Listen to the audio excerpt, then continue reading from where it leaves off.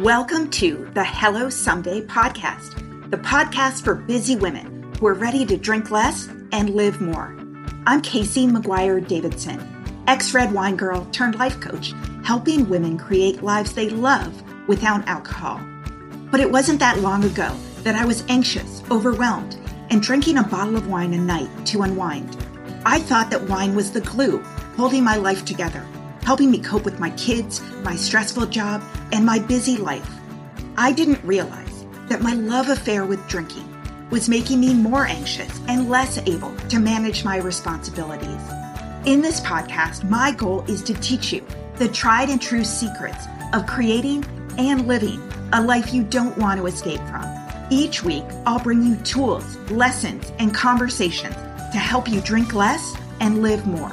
I'll teach you how to navigate our drinking-obsessed culture without a buzz, how to sit with your emotions when you're lonely or angry, frustrated or overwhelmed, how to self-soothe without a drink, and how to turn the decision to stop drinking from your worst-case scenario to the best decision of your life.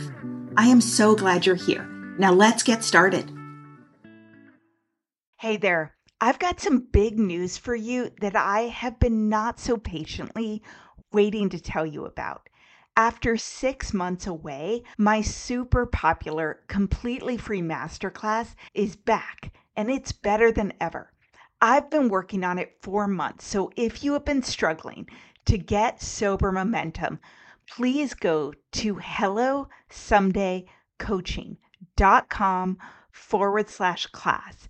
You can sign up for my free training, 5 Secrets to Taking a Break from Drinking, even if you've tried and failed in the past. In this 60-minute masterclass, I am going to share with you all the things you need to stop doing because they're setting you up for self-sabotage and what you need to start doing instead. I am giving you the steps and the mindset shifts that I go through every day with my private coaching clients, and it is completely free. So if you are sober curious, if you've been thinking about taking a break from alcohol, this class is going to set you up for success. I promise you, it is worth your time. So hit pause on this episode, go to hellosomedaycoaching.com/class and save your seat. Hi there. My guest today is Beth Bowen. She's a licensed social worker with 3 years of sobriety who helps alcohol-free women reclaim their power and build kick-ass lives in sobriety. Beth is a mama of 2, a wife, and a sober women's coach who lives outside of Austin, Texas. Beth and I actually connected through Instagram, and I was drawn to her immediately because of a powerful post she wrote about why she doesn't identify with the label of being an alcoholic. I also don't identify as an alcoholic, and I don't use that term or that label to describe myself or the women I work with or friends I have on this path, for many of the reasons that Beth expressed so clearly in her post. So we're going to talk about all of that today. And then Beth shared a workshop she was working on shame resilience, and I knew I needed to have her on the podcast to talk about smashing shame in sobriety. So Beth, welcome to the podcast. Thank you, Casey. I'm so excited to be here. It's such an honor. Oh, I'm so excited to have you. And I love the work you're doing because you're part of a growing movement that I also consider myself a part of, where we're really helping women lead these modern female-centric versions of life without alcohol. And you always say that we're powerful, not powerless. And I love that you're helping women uncover in a really positive and proactive way their identities now that alcohol isn't our constant companion.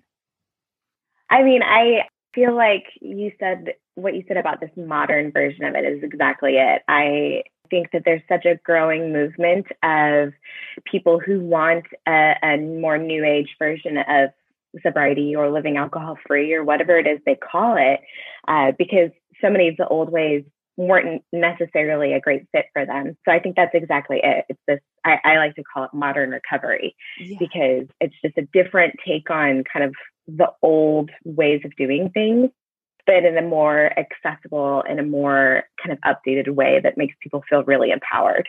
Yeah, absolutely. And sort of changing that idea that you have to hit some kind of a real dire bottom to decide that alcohol isn't working for you, and to do it in a way where you're not necessarily anonymous, or you're not feeling like it's something you shouldn't talk about with other women or with other people in your life, because it's really a healthy choice.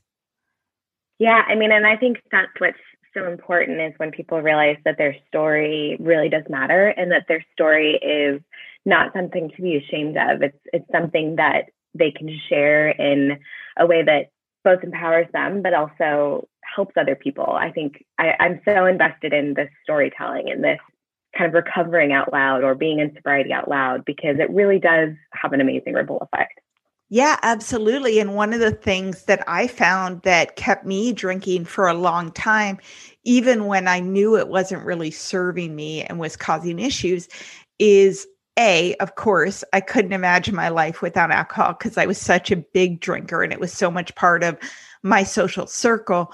But I also didn't know a single person who had used to love to drink and had chosen to stop and was saying that life was better. Like, that just wasn't available to me. I certainly knew people who drinking was never a big thing for them, or, I honestly thought people who didn't drink were kind of weird, because I was just such a big drinker and I couldn't imagine people not loving it. But I feel Me like too. having people who used to drink and now don't, and tell you it's better, that would have helped me long before I actually stopped.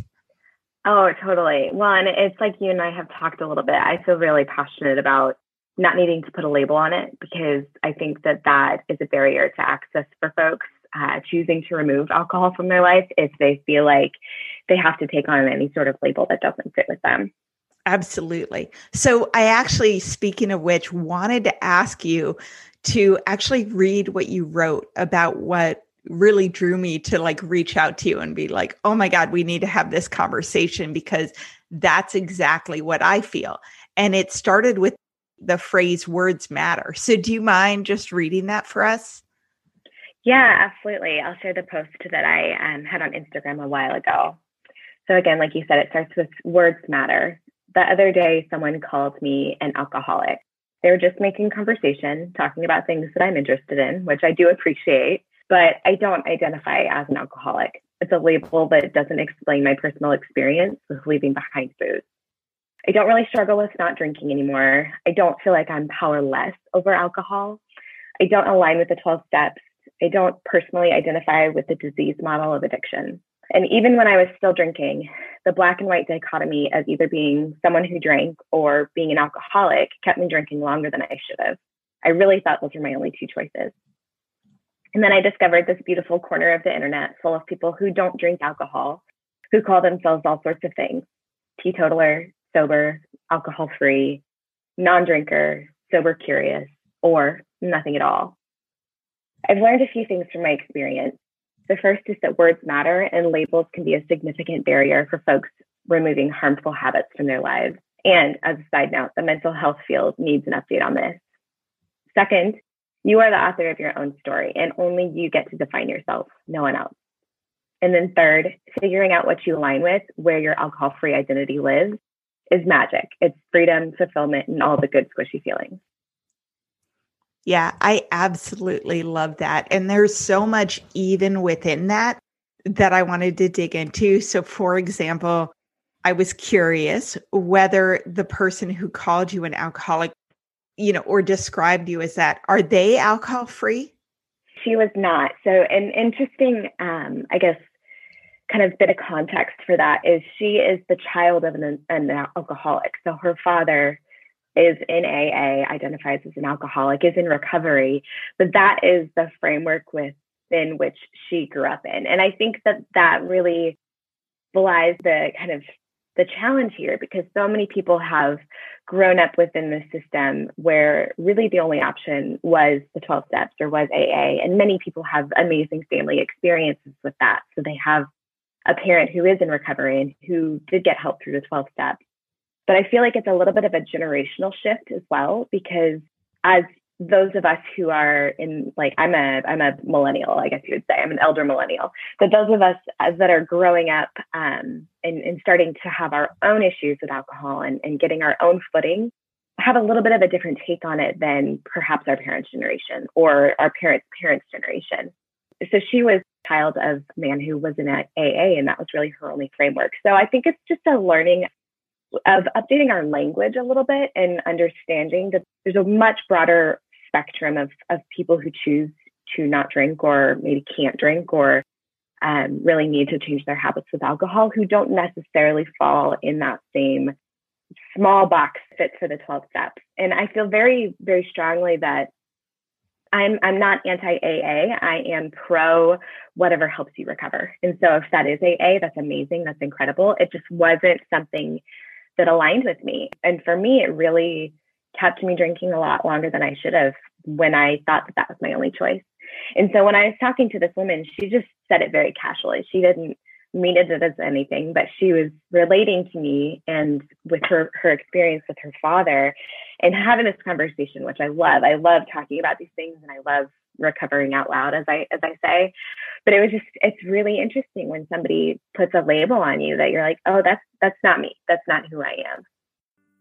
I think that if it is helpful for you, if it helps you take it off the table to say, I'm an alcoholic, that's great. I mean, I think anything that helps people who drink problematically or become addicted to it because it's addictive and helps them stop is positive. But I also know from all the women I work with and for myself as well, that was a real barrier to entry, because the idea is that no one would stop drinking unless they're an alcoholic. I mean, that's sort of the unspoken information. It's also this dividing line. I had a similar experience with the quote unquote word at work, where a friend of mine who I'm pretty close with, who knew I quit drinking, said casually at work when we were talking about something, she's like, oh, but you chose to stop drinking.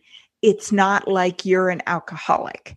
And that made me took me aback too, because I was just like, why is it, on the flip side, why is it so important to you to separate me from quote unquote them? Right. Is it because I'm really similar to you and how you used to drink? And I was just like, well, yes, I chose to drink. And also it's addictive and it's really hard to quit. Just being like, there's not, because she also is a big drinker, and she's was always going to wine tasting and, saying she was hungover and going to bunko nights, which I've never played. I don't even know what that is, but apparently it's a thing near where I live for a lot of women with kids. They go to bunko and they drink a shitload. But I was like, yeah, it was just something that put me off, even though I have a lot of friends who identify with the term alcoholic. I also have a lot of friends who recovered through AA. And I also went to AA for about 4 months, a couple years before I finally quit. And one of the reasons that I went back to drinking was the idea of I don't want this. I don't want this to be my life. I don't want this to be my label. I really didn't like going in there and feeling all the pressure to say, I'm Casey, I'm an alcoholic. It just turned my stomach.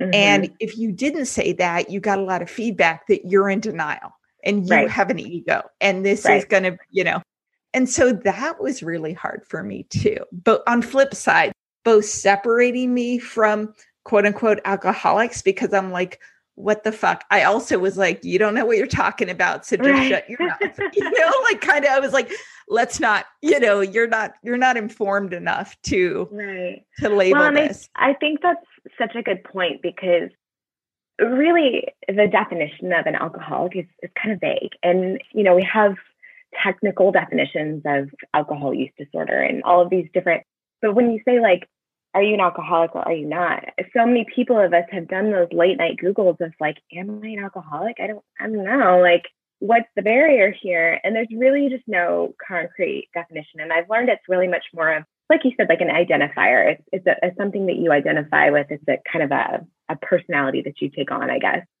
And like I said, I think that's just a really big barrier for folks, because in two ways, you can either go and have this gut feeling that you're like, I need to change something. I don't feel good about my relationship with alcohol, but I'm not an alcoholic. Like, I guess I can't stop. So it's a barrier in the first way.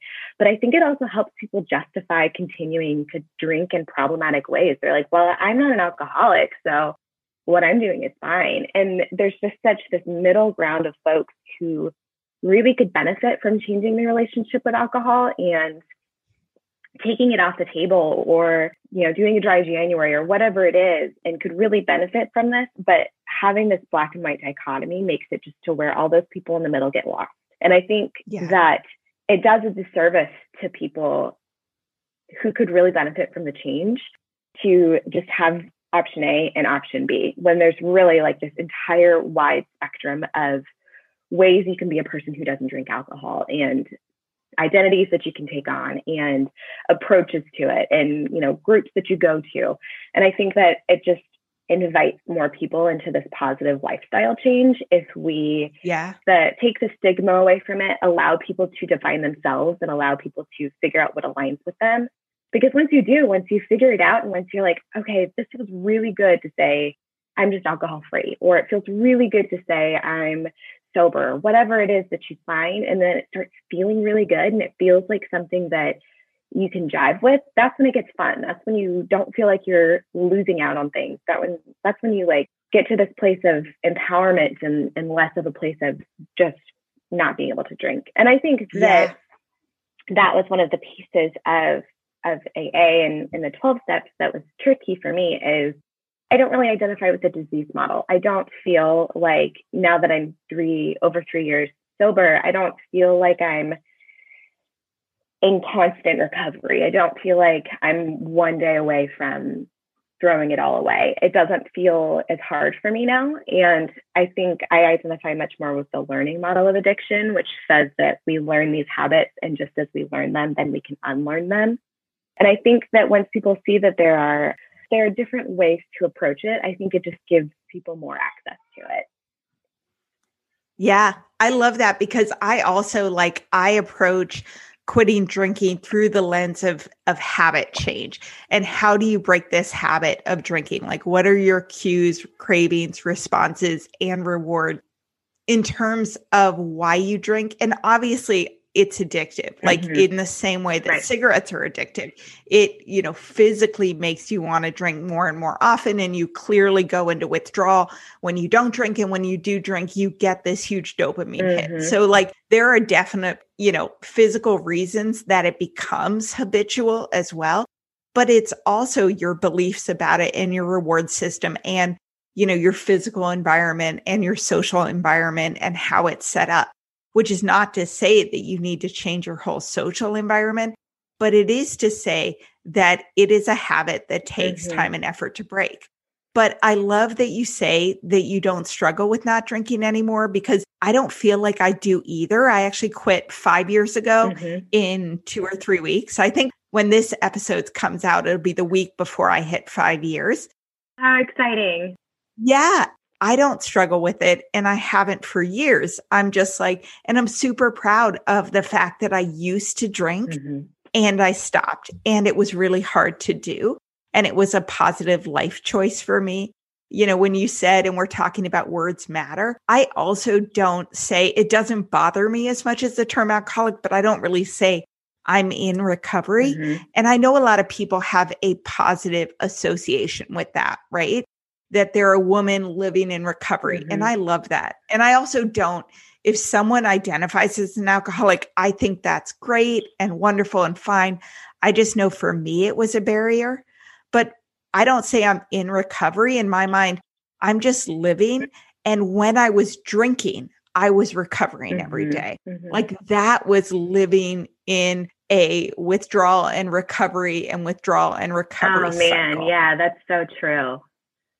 Well, so the other thing that I kind of wanted to dig into that you said from this post is that you said that you discovered this whole corner of the internet that was amazing. And I'm wondering, how did you find that?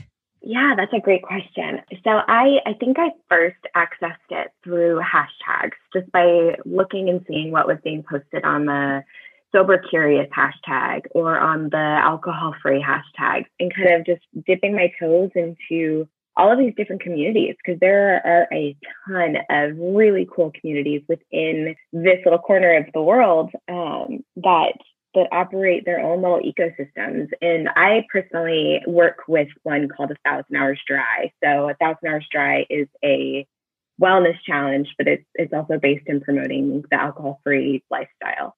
And so that's kind of how I dipped my toes into it. But it's really just kind of a slow build of finding these communities, because I know for me, what was so hard when I first removed alcohol is that I felt so alone, and I felt like I was the only person doing this, and I was the only person in my friend group for sure. Like you said, there were people who weren't interested in drinking and then just could, kind of put it away. But I had built a huge identity around being the wine mom and this drinking culture, and I felt so alone. And it was just like I found one post, and then I found another post, and then I kind of went down that rabbit hole, saw who they were interacting with. And there's really, there's so many of us out there, and it really changes your perception of the world and of what being a sober person or alcohol-free person is when you start seeing so many people like you doing it. Like you and me, people, it gives people so much access when they see somebody like you or somebody like me, and they're like, okay, I can see myself in her story. And that's why I'm so passionate about sharing this. This is why I talk about this stuff to the internet, is because I talk to people every day who are like, wow, I found you. I found this little sober curious, this alcohol-free corner of the internet. I thought I was the only one. And once you kind of stumble into this and you start kind of changing your feed, so you're following more sober people and you're following more of these communities that are promoting and educating and working in this kind of alcohol-free space, it really starts to slowly change the way your brain perceives being a person who doesn't drink, because it goes from feeling so alone and feeling so isolated to seeing such a vibrant community of people doing this and living these amazing lives without alcohol, and it makes it fun. Yeah, I love that. And I agree. Like, you think that because you surround yourself with drinkers and you've drank your whole life, that life without alcohol is boring, and you will never find people like you who also don't drink. And what I found is women who don't drink are the coolest, in my opinion, because they've gone through a hard thing. They've had to make difficult choices. They're real, they're vulnerable. They don't talk about a lot of small talk. Like, they get deep right away.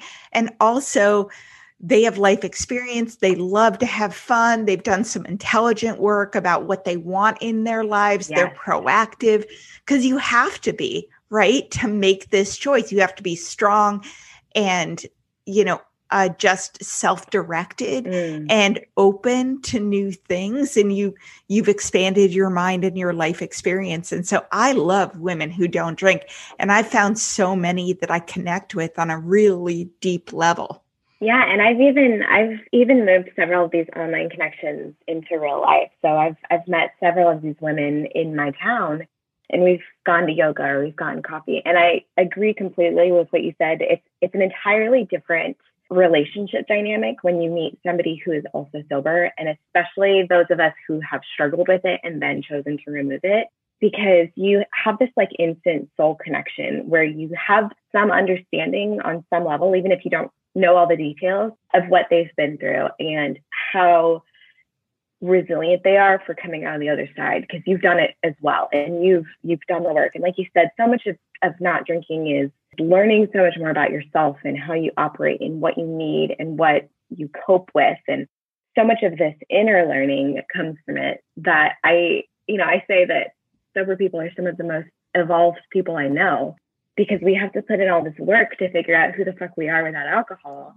that so much of the rest of the world is not even bothering with, because they're, too busy doing shots. So I agree. It's really, really neat to start building these relationships with other people who are sober and who are alcohol free or whatever they call it, because it's a deeper connection and it's a deeper understanding of each other. And some of my closest friends are, my internet friends, or some of the ones that have gone from the internet to real life if they're here locally.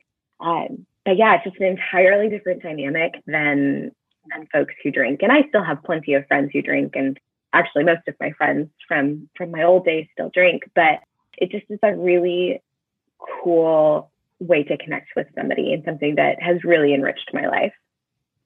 Absolutely. I still have a ton of friends who drink. Obviously, high school and college, and for me, 20 years of working and living in Seattle. And I was sort of the queen of the wine tasting weekends and the mommy play dates. And you don't lose all those people. I mean, if you have an actual friendship, you don't. But my friendships, my world of people I interact with has gotten so much bigger, and I've made so many more deep friendships. And that's actually really cool, because I quit drinking when I was 40. And in the years before that, it was really hard to make new friends, right? You had your family, you had work, you went out for happy hour with colleagues, but you didn't make these deep friendships that like you did in college or in your early 20s, where you're going through so much in life and discovering so much and struggling with dating and struggling with, who I am and how I'm going to make money and what I do for my career. And when you go through quitting drinking and, it's suddenly being isolated and then needing to open up to other people, it just goes so much deeper. So I agree. I went down to Bend, Oregon, and I have a couple friends who quit drinking down there. We went to a live music outdoor concert, which was really cool. And they had a kombucha bar, which was awesome. And they had brought down a couple people they met who also quit drinking, who live in Bend. And immediately it was like, oh, when did you quit drinking? Oh, 3 years ago. Oh, I'm almost 5. And it was just this instant, I get you. Yeah, I love that. Well, and something you said made me think, it has also really enriched the relationships that I still have from before I quit drinking. So like you said, you do lose some of those more superficial relationships, where if your only connection was drinking wine at a play date, or, going to brunch or going to happy hour, but the ones that really matter, quitting drinking and becoming a person who talks openly about sobriety and about struggle and mental health and things like this gave me almost a door to discussing these things with my close friends, who maybe we had never really had those kind of conversations before. We'd never really talked about all of the things that make it really hard to be a person in the world, even if we were really close and some of my, my soul sisters, but we just never had kind of that foot in the door to have these deep conversations. And it wasn't overnight. It took some time to kind of step into these conversations. And it's been interesting because as you know, people can have really strong reactions when you quit drinking, because it makes them think about their own drinking. But the ones that were willing to kind of step into learning about this and learning more about my story, even though they still drink and even though alcohol is still part of their lives, it really deepened some of those older friendships and some of the ones that really mattered, because now we talk about these things. Now we talk about addiction and mental health, and our check-ins are not just, how are you doing? It's how's your heart? So I think that's a big fear for people when they remove alcohol, is that they're just going to lose everything. They're going to lose all their friends. They're going to lose all of their connections. And, I'm pretty frank about the fact that you might lose some of them, but the ones that stay and the ones that stick around just get so much deeper. When you remove the alcohol, I feel like you remove the bullshit and you really get to the heart of the good stuff. Yeah, I totally agree, because, everybody kind of struggles with something, and even the people you talk to all the time, it's very rare that you actually get into it. You might complain about tough times with your kids, or maybe with your boss, or maybe with your husband, but it's rarely, and this is giving me so much anxiety, and I've had a panic attack, or I'm worried about my marriage, or all the deep stuff, I'm struggling with my kid versus my kids being tough. And, even when I open up about quitting drinking and what it was like before, and struggling and questioning it, and talking shit to myself and all this stuff, they open up about what they're going through, because suddenly it's you're vulnerable, and they want to connect, and they feel like they can be honest with you. And that really takes friendships to a different level.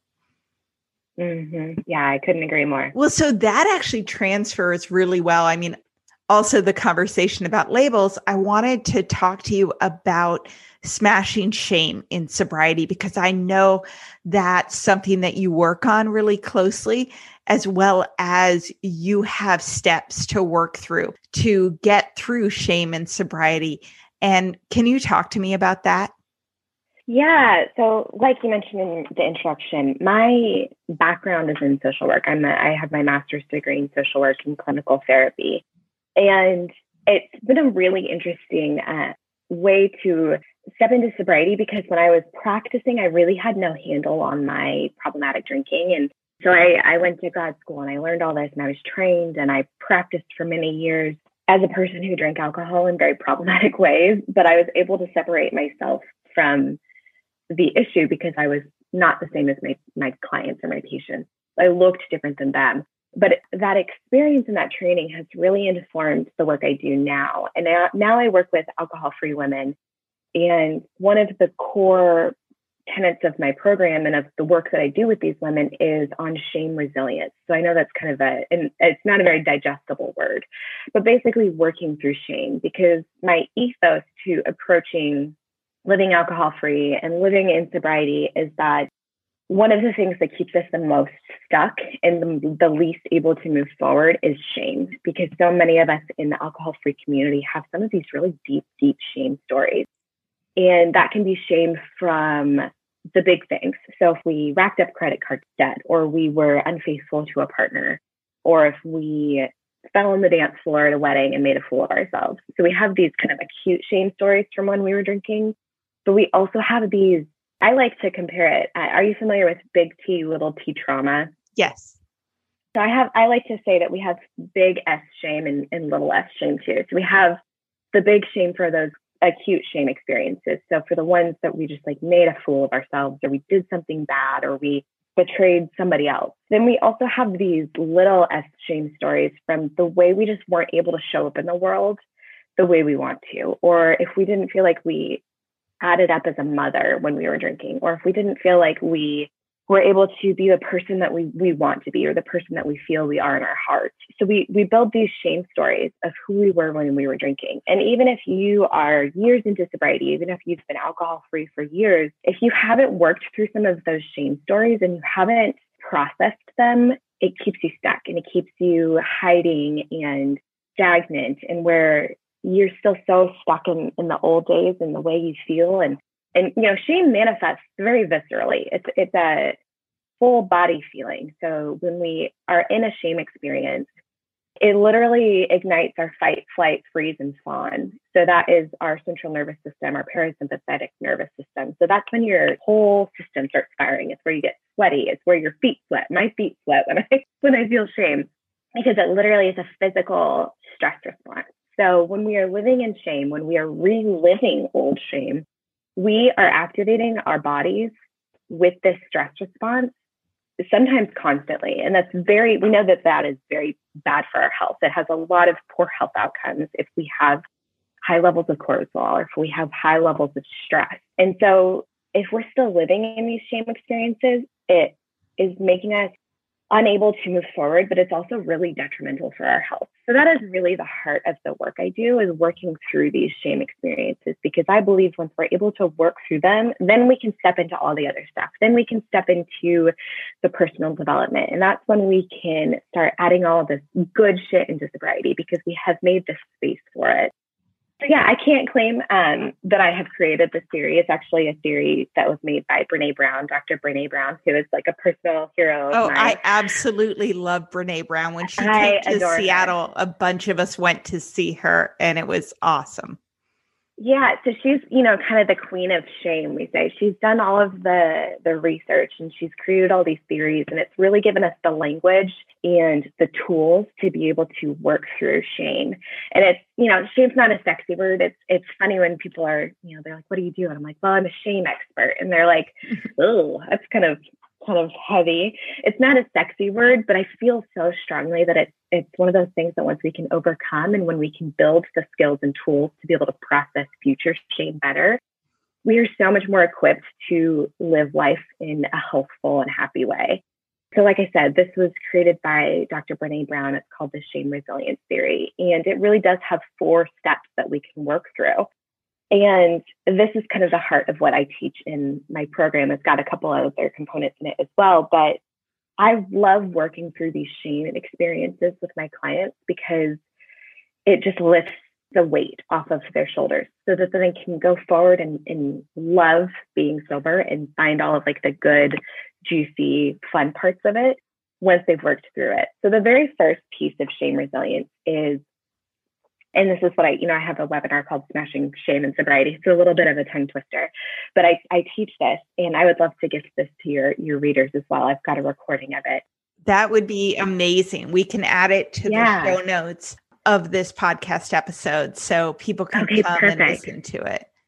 Yeah. So the very first step is just identifying shame, because so many of us lack the language and the self-awareness of being able to put a name to things, to put a name to experiences and how it shows up in our body and what it feels like, and even identifying the experience in the first place. So really, if we're able to pinpoint what shame feels like in our body, if we're able to say, man, shame lives in my chest and it feels really heavy. Or for me, shame feels hot and it feels red. If we can put these descriptors to it. So what does it smell like? What does it taste like? What does it feel like? Does it have a color? Does it have a sound? So if we can put a name to how shame is showing up in our bodies, that's the first step. And so if we're able to say, I feel this shame experience in my body when I think about that time that I drank too much at a wedding and I fell on the dance floor. And this shame feels hot and it feels angry. And you start to get this language and you start to be able to put a name to it. That's step one. Because if we can't do that, we can't work through any of the rest of it. If we haven't gained awareness for this, we can't continue to move forward. And my favorite way to do this is conducting a body scan, which is a tool in mindfulness where you just kind of tune into your breath, you dial into your breath, and then you just start to notice how your body feels. And you start at the crown, you kind of work your way down and just notice if you feel any tension, if you feel any heat, if you feel anything in your body. It's just a really accessible way to start dialing into the sensations in your body. So a body scan can be 30 seconds, it can be 5 minutes, it can be a guided meditation, or it can just be a quick check-in.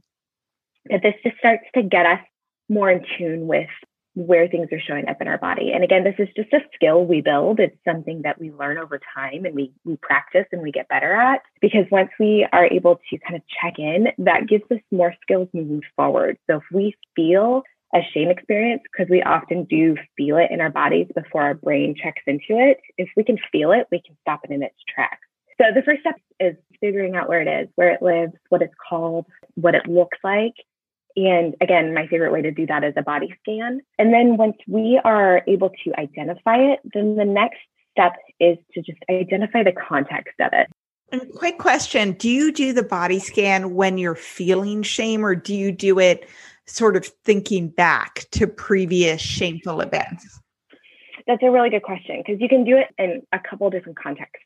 So the work that I do with my clients is usually recalling past shame. So we work through, we recall the memory of it, which usually initiates that shame response. It usually initiates that parasympathetic nervous system. So even just thinking about an old shame experience can give you that physical sensation in your body. But the beauty of shame resilience in this 4-step framework is that once you get good at it and once you start practicing it, you notice it in real time. So if you are going forward and you experience something that is going to initiate one of those shame responses in your body, you can stop it and you can kind of cut it off before it ever internalizes in your body. So before it ever starts getting stuck and before it ever starts manifesting in your behavior and in your emotional health? So yeah, that's a great question. You can really use this in two different settings. So recalling past shame, but also in real time. And so the body scan is kind of the same. I guess a body scan would be kind of real time, just a quick check-in. A true body scan I like using for the past shame experiences. And so once you've kind of identified this and once you've found it and figured out where it lives and what it is, then the second step is to contextualize it.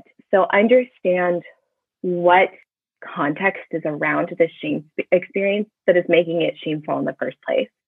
Because, you know, if we were brand new babies in a brand new world that had no culture, that had no society, that had no expectations of people, we wouldn't experience shame in the same way if we did something that is now considered shameful because there's no context for it.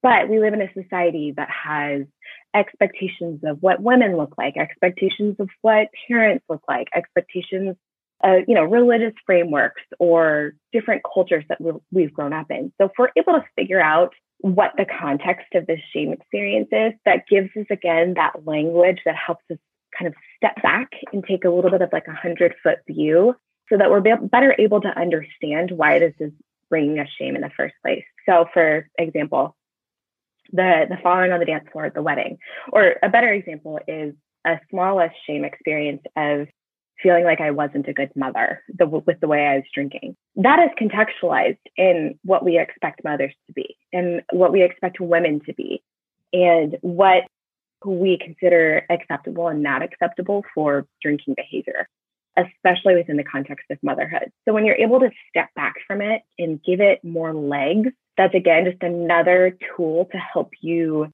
remove the physical feeling of it a little bit and kind of start processing that in a way that makes more sense. So give me one more example of that, like the idea of what we expect from mothers and feeling like you didn't measure up to that. And then somehow sort of, it sounds like stepping back from it so it's less personal and more intellectual. Is that what you do? Yeah, exactly. And when we understand that for me, when I was drinking, I would drink late into the night. Then I would wake up early with my baby and I would be useless from like 5 a.m. when he would wake up. I was useless from 5 until noon. I laid on the couch. I watched the Today Show every morning and I didn't do anything. I let him play on the floor while I watched TV. And for me, that was not what a mother did. A mother got up and made breakfast and got her kids off to school and, then started tidying up the house. And I just couldn't show up in that way and fit this. And I was young. I was a new mother. I actually quit drinking. I have an older son. He was 8, but my daughter was 2 years old when I quit drinking. So similar. And I also went to work. So I had the whole 3 a.m. wake up, feel like absolute shit, crushing anxiety. Brutal. And then going to the bus stop feeling shaky with my 8-year-old and driving my daughter to daycare with like trying to talk to her in the back seat with the bloodshot eyes. I mean, that was big shame for me. Yeah. So when you can contextualize, like we expect mothers to be completely in tune to their children and 100% devoted. And we expect mothers to be able to have their shit together and be able to show up for their children. And we deeply shame women in addiction, especially mothers in addiction, and who are struggling with substances. And, that feeling of that hangover just really, really got me and not being able to be this mother in the morning. But none of that would have any context or any legs if we didn't have expectations of motherhood, if we didn't have expectations of people who can and cannot handle alcohol. So when we're able to kind of figure out, like you said, it intellectualizes it and helps us understand that this has broader context. And the whole part of shame resilience is getting out from our own internal feedback. Because what keeps us in shame is living in secrecy and living in silence and having the only person who confirms our shame experience to us as ourselves. And so we get in this loop of this negative self-talk. We confirm that negative self-talk to ourselves, and then we spiral. So when we contextualize this, that is part of getting outside of ourselves and getting outside of this inner feedback loop that we've developed and starting to understand it on a broader scope. So the second step is to contextualize it. And then the third step, so this is really the heart of shame resilience and this idea about shame is that shame cannot live in the light. When it is spoken out loud, when it is brought into connection, it's immediately stopped. So the third step of shame resilience is just connecting with somebody. And the third and fourth step are kind of intertwined because the fourth step is speaking this shame aloud. Because once we are able to put words to it, and when we are able to share it with somebody else and then receive the me too's or the I thought I was the only one, or oh my gosh, me too, like I thought nobody else felt this way, or even if they can't relate to our experience, the okay, but I still love you, or okay, but you're still worthy and you're still lovable. And so when you're able to connect with somebody and they can help you interrupt that feedback loop that you've created in yourself, then it immediately stops the shame in its tracks. It immediately loses its potency. And it starts to kind of rewire the way your brain perceives this shame. So as soon as it's been smashed by somebody else, by this connection with this other person who still sees you as whole and worthy and lovable, then it stops having this power over you. This isn't something that just stops overnight. It's not an instant process. It's working through these things in steps and really digging into the work. You can't just smash shame in 15 minutes. But once we start being able to name it and identify it, and then we understand where it's coming from, what it's rooted in, and then we connect with somebody and we share this shame, it's this ongoing process that we can kind of do in this cyclical way that just over time builds our strength against it. And I mean, I think that's just the heart of it. And that's what's so important for me sharing my alcohol-free story is I get women in my DMs every day who tell me, oh my gosh, I thought I was the only person who feels the way you feel. Or I read your post and it was like I wrote it myself. And even just being on the other side of that, being somebody who reads my post, when they see themselves in my story, that can help their shame cycle as well. That disrupts that feedback loop that tells them they're a terrible person. They can see me and then they can see that I'm not a terrible person. They don't think I'm a terrible person, but I've had the same experiences as they have, or I've had similar experiences. And it really just roots in the importance of connection and of community and of doing this with other people and letting ourselves be seen and be known. Yeah. I mean, I'm a member of a couple, not too many, but a couple secret private Facebook groups for people quitting drinking and a lot of women quitting drinking. And that was huge for me, not only to see other people share their story and then have so many women and some men, jump on and say, it's okay, me too.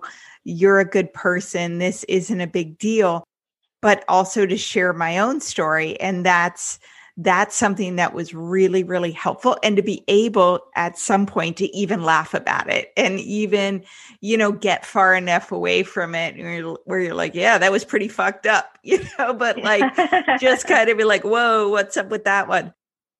So that's really helpful. I do find though, and this is something to work through and it's fine and you can do it. There is definitely this, what I call like a vulnerability hangover after the fact. Oh yeah.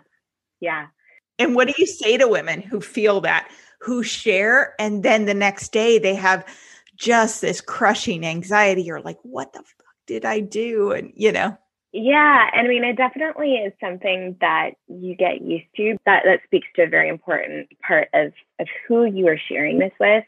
I create a space in my program that gives them a container to share within that feels very safe because we spend a lot of time getting to know each other.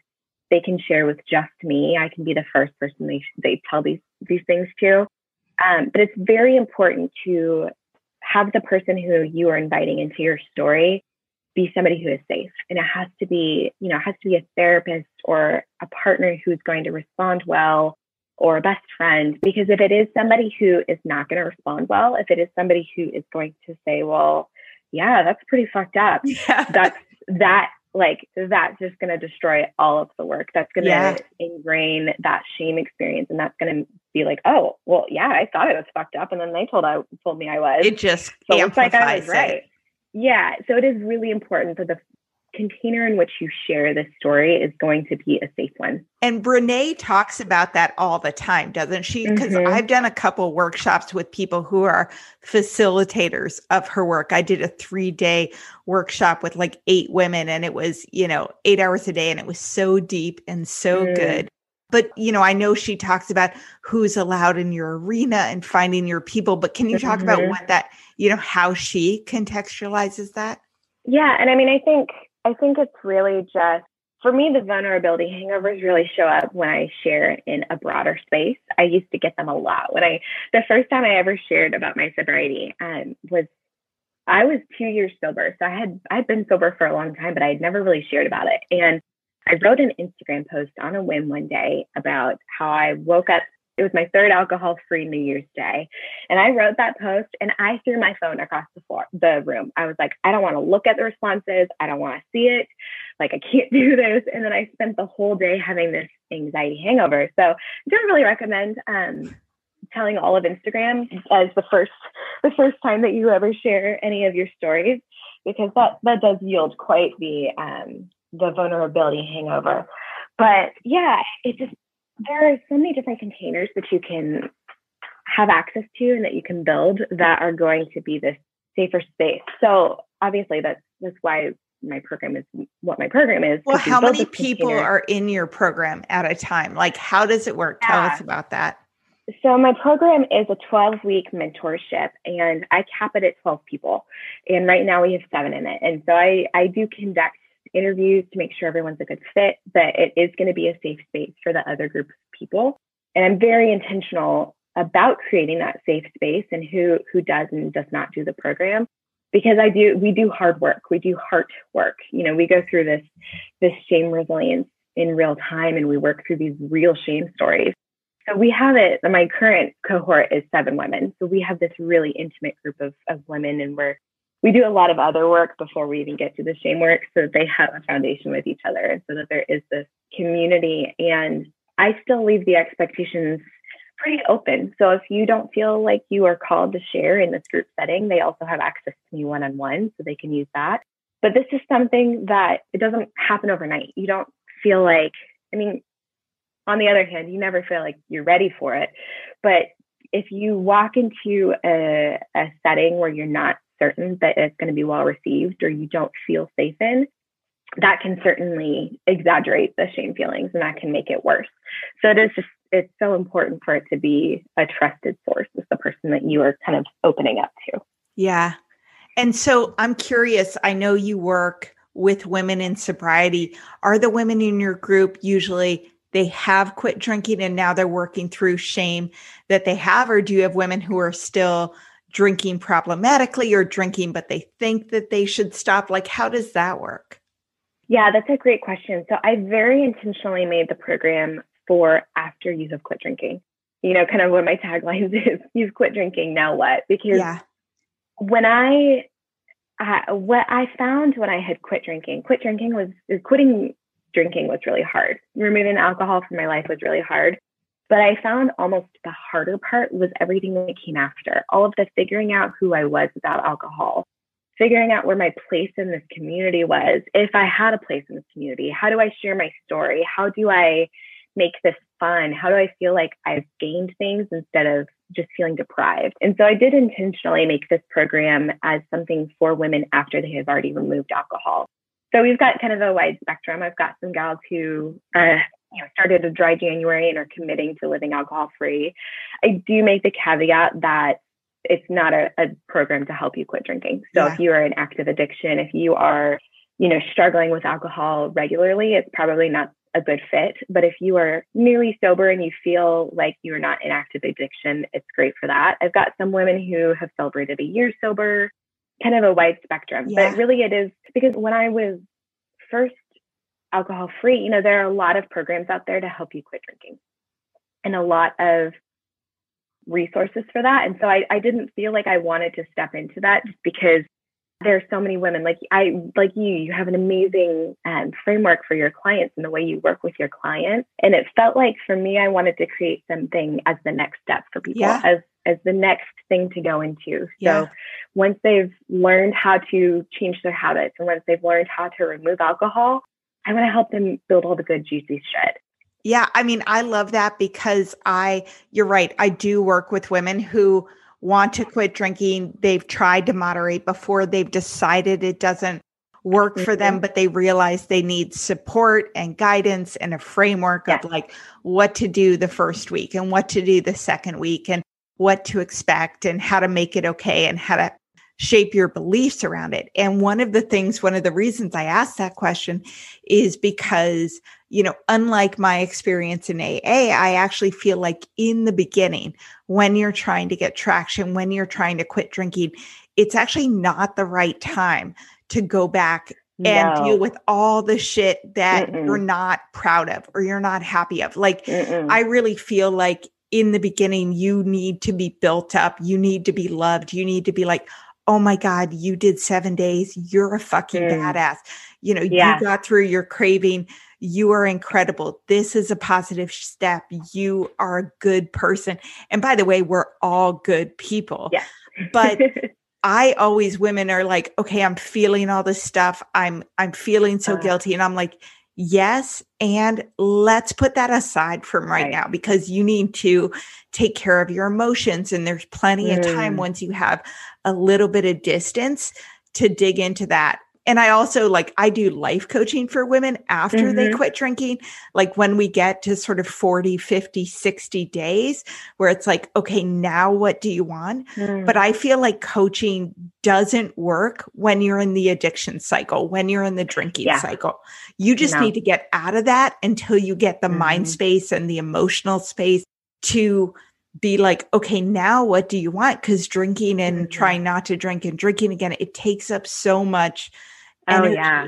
Yeah. So I think it's great that you're doing it after. When I first quit drinking, it was all hands on deck. Like it was just not drinking that day. So I completely agree. I think the deep work that you kind of get into in longer term sobriety is not something that should be even touched in the first however long you're totally agree struggling with that. And I mean, I talk to women all the time. They're like, oh my gosh, how do I quit sugar? And I'm like, oh babe, leave this, eat all the sugar you want. Yes. Give yourself this grace because that is such a less important thing than just not drinking. I went on a quest for the ultimate chocolate chip cookie recipe in my first year of sobriety. I'm not going to tell you to quit the sugar because it's better than a glass of wine. And so it's like you said, I think in those early days in the early sobriety, it really is just not drinking and just getting out of that cycle and just taking a look at your habits and kind of stepping back from that active addiction. And I would not recommend. I think that's great. I think once you stop drinking, there is all the reasons we drank, right? Whether it's social anxiety or whether it's being an overachiever and having this racing mind, or whether you have this shame or bad coping skills or are highly sensitive or whatever it is. I think for every single person, it's different, or a relationship that's problematic or codependency. I mean, they're all the reasons, but you really can't figure that out while you're drinking. You have to get away from that. And then you develop all the coping skills for okay, now let me peel back the onion and deal with that stuff underneath. So tell me what resources, I know you have a ton of resources you have, but if women are listening to this and they're like, yes, I want to do this deeper work, this will really help me be free and navigate the world without alcohol with confidence and pride and joy. What can they do to tap into some of those resources you have? Yeah, I would love to share my webinar recording with them. I've got a Smashing Shame in Sobriety workshop. It's about an hour-long workshop, and it has a workbook that goes with it. So just some journal prompts that be able to identify that shame, but also start to work through what it might feel like sharing shame and things like that.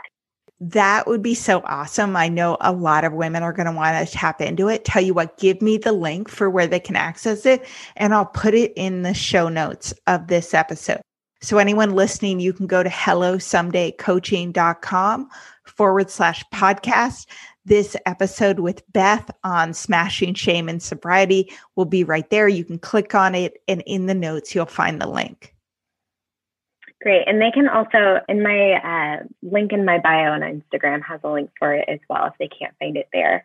But I love connecting with folks in the DMs. I love talking with people and hearing their stories. So I'm pretty much an open book over on Instagram. My handle is @BethBowen_. I've been trying to get the @BethBowen for a while, but it is currently taken.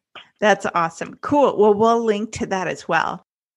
I also, before we wrap up, I wanted to ask you, so how did you quit drinking? Because we always talk about this patchwork of recovery, many paths, especially modern recovery, that there is so much more out there other than the 12 steps. And if you want to choose the 12 steps, that's amazing. And I know so many women who have found alcohol-free living and sobriety through that and are very happy. But I personally worked with a sober coach. That was my path, one-on-one. And then I read all the Quit Lit books, and I had, online support through my favorite, free private Facebook groups. But what was your path? So that's a great question. And I love sharing this because as somebody who's now 3 years sober, it feels so inaccessible for folks who are just trying to remove alcohol.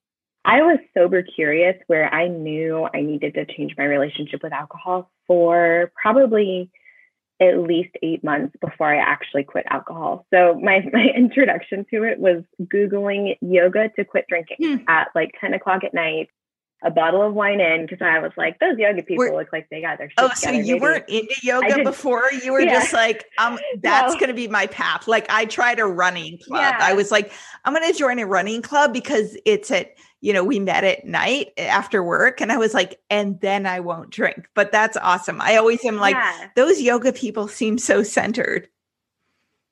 Right. And so I practice quite a bit of yoga now, but I didn't at the time. And I was like, they got their shit together. Maybe that'll be my path. And I actually found a blog at the time of a woman who was living this alcohol-free life in a more holistic mind, body, spirit kind of way. And I really connected with her story and the way that she was, quote unquote, recovering and living this alcohol-free life. And it was the first time I ever saw myself in somebody else's story and saw a type of sobriety and living alcohol-free that felt joyful and very exciting to me.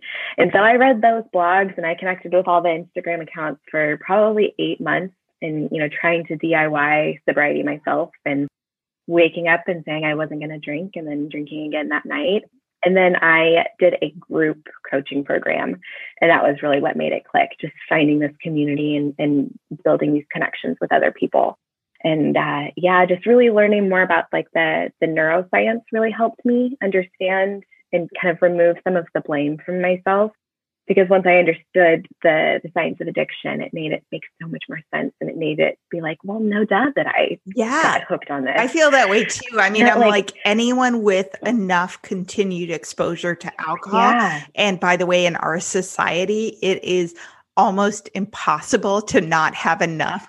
We'll go down that path. Yeah. And I always tell women, there are so many more women out there struggling with this.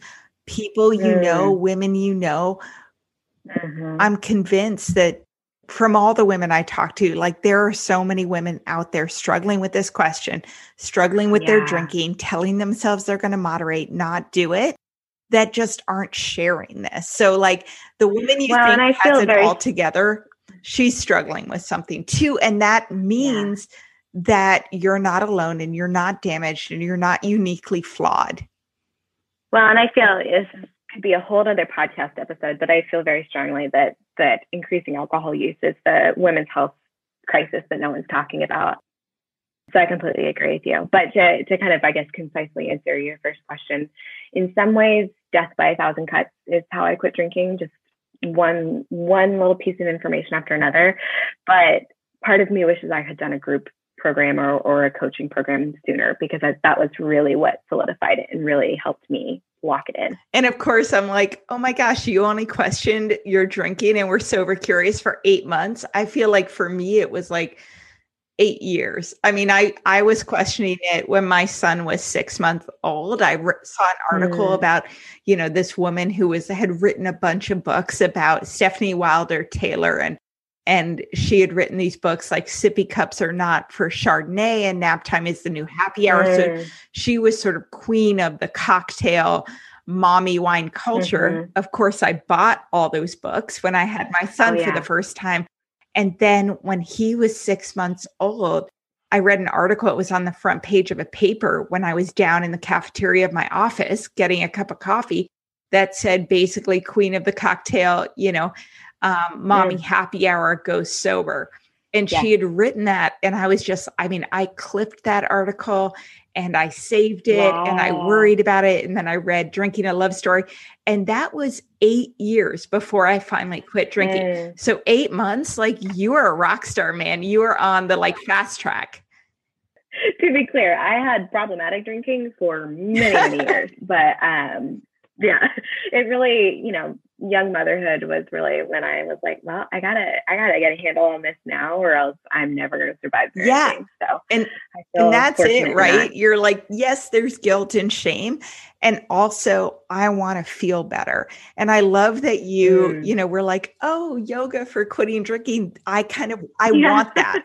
I want to feel the way that looks, because I think it's so important when you're quitting drinking, not to say I have, this is bad and I'm going down a bad path and, I can't keep doing this anymore, because I feel like those negative, willpower, shitty thoughts will only take you so far.